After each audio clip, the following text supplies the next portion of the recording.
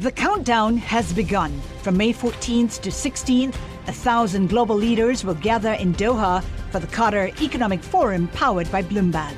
Join heads of state, influential ministers, and leading CEOs to make new connections, gain unique insights, and uncover valuable opportunities in one of the world's most rapidly rising regions.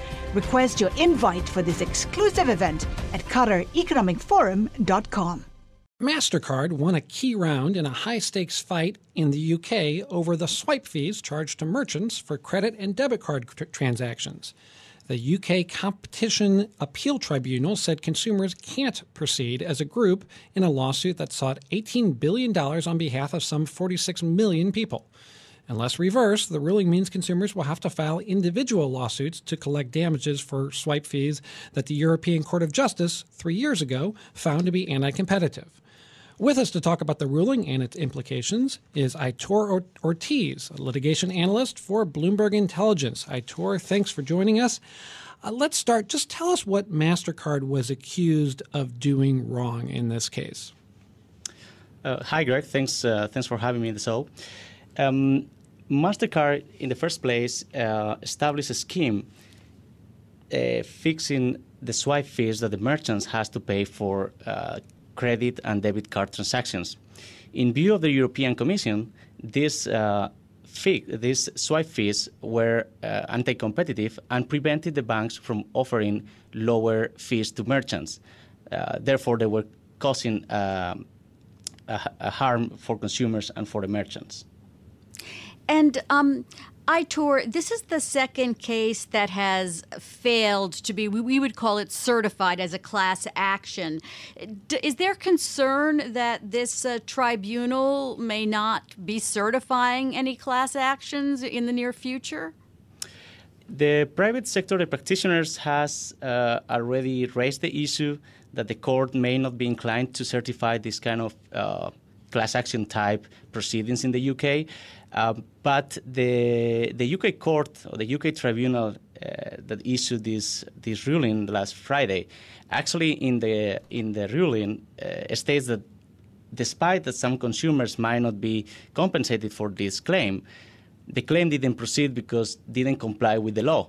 But somehow it didn't close the doors for other plaintiffs to come up with new claims and new class action type proceedings to the court.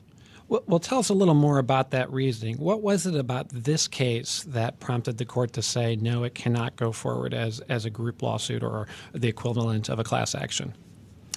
Everything points at the economic evidence. In this case, the plaintiffs and the experts brought by the plaintiffs apparently didn't submit enough evidence or couldn't convince the court that they could get access to the data necessary to calculate the losses in first place, and even more importantly, how they will distribute the damage if these were awarded.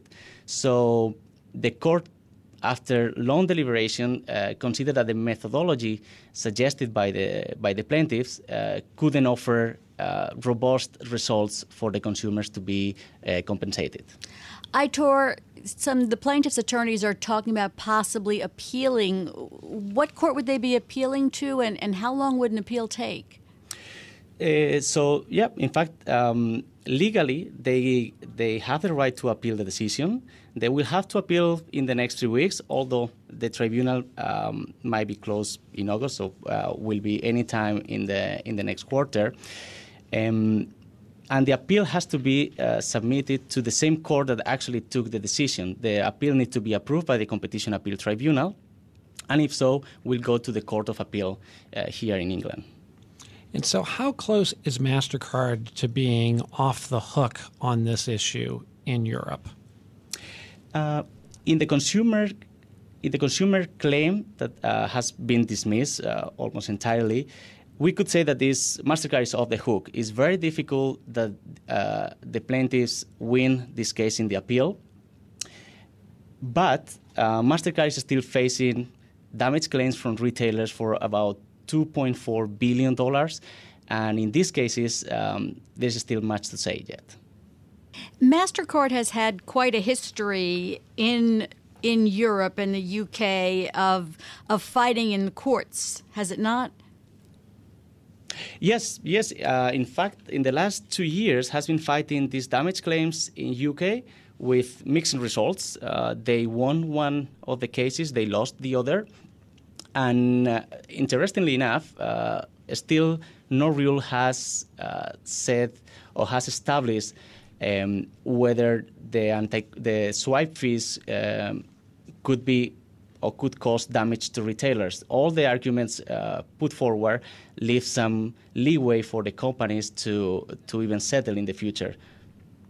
And we only have about 20 seconds, but quickly, this ruling, as I understand it, doesn't preclude individual consumers from suing. Any reason to think that they'll do that? I don't think so. Even though they have the right to file these complaints in individual proceedings, the money that this or the damage that these consumers could claim is not worth filing the suit. So probably none of them will follow or will file new suits in the court. Okay. Thank you very much. Aitor Ortiz, he's a Bloomberg litigation analyst for Bloomberg Intelligence. The countdown has begun. From May 14th to 16th, 1,000 global leaders will gather in Doha for the Qatar Economic Forum powered by Bloomberg. Join heads of state, influential ministers, and leading CEOs to make new connections, gain unique insights, and uncover valuable opportunities in one of the world's most rapidly rising regions. Request your invite for this exclusive event at QatarEconomicForum.com.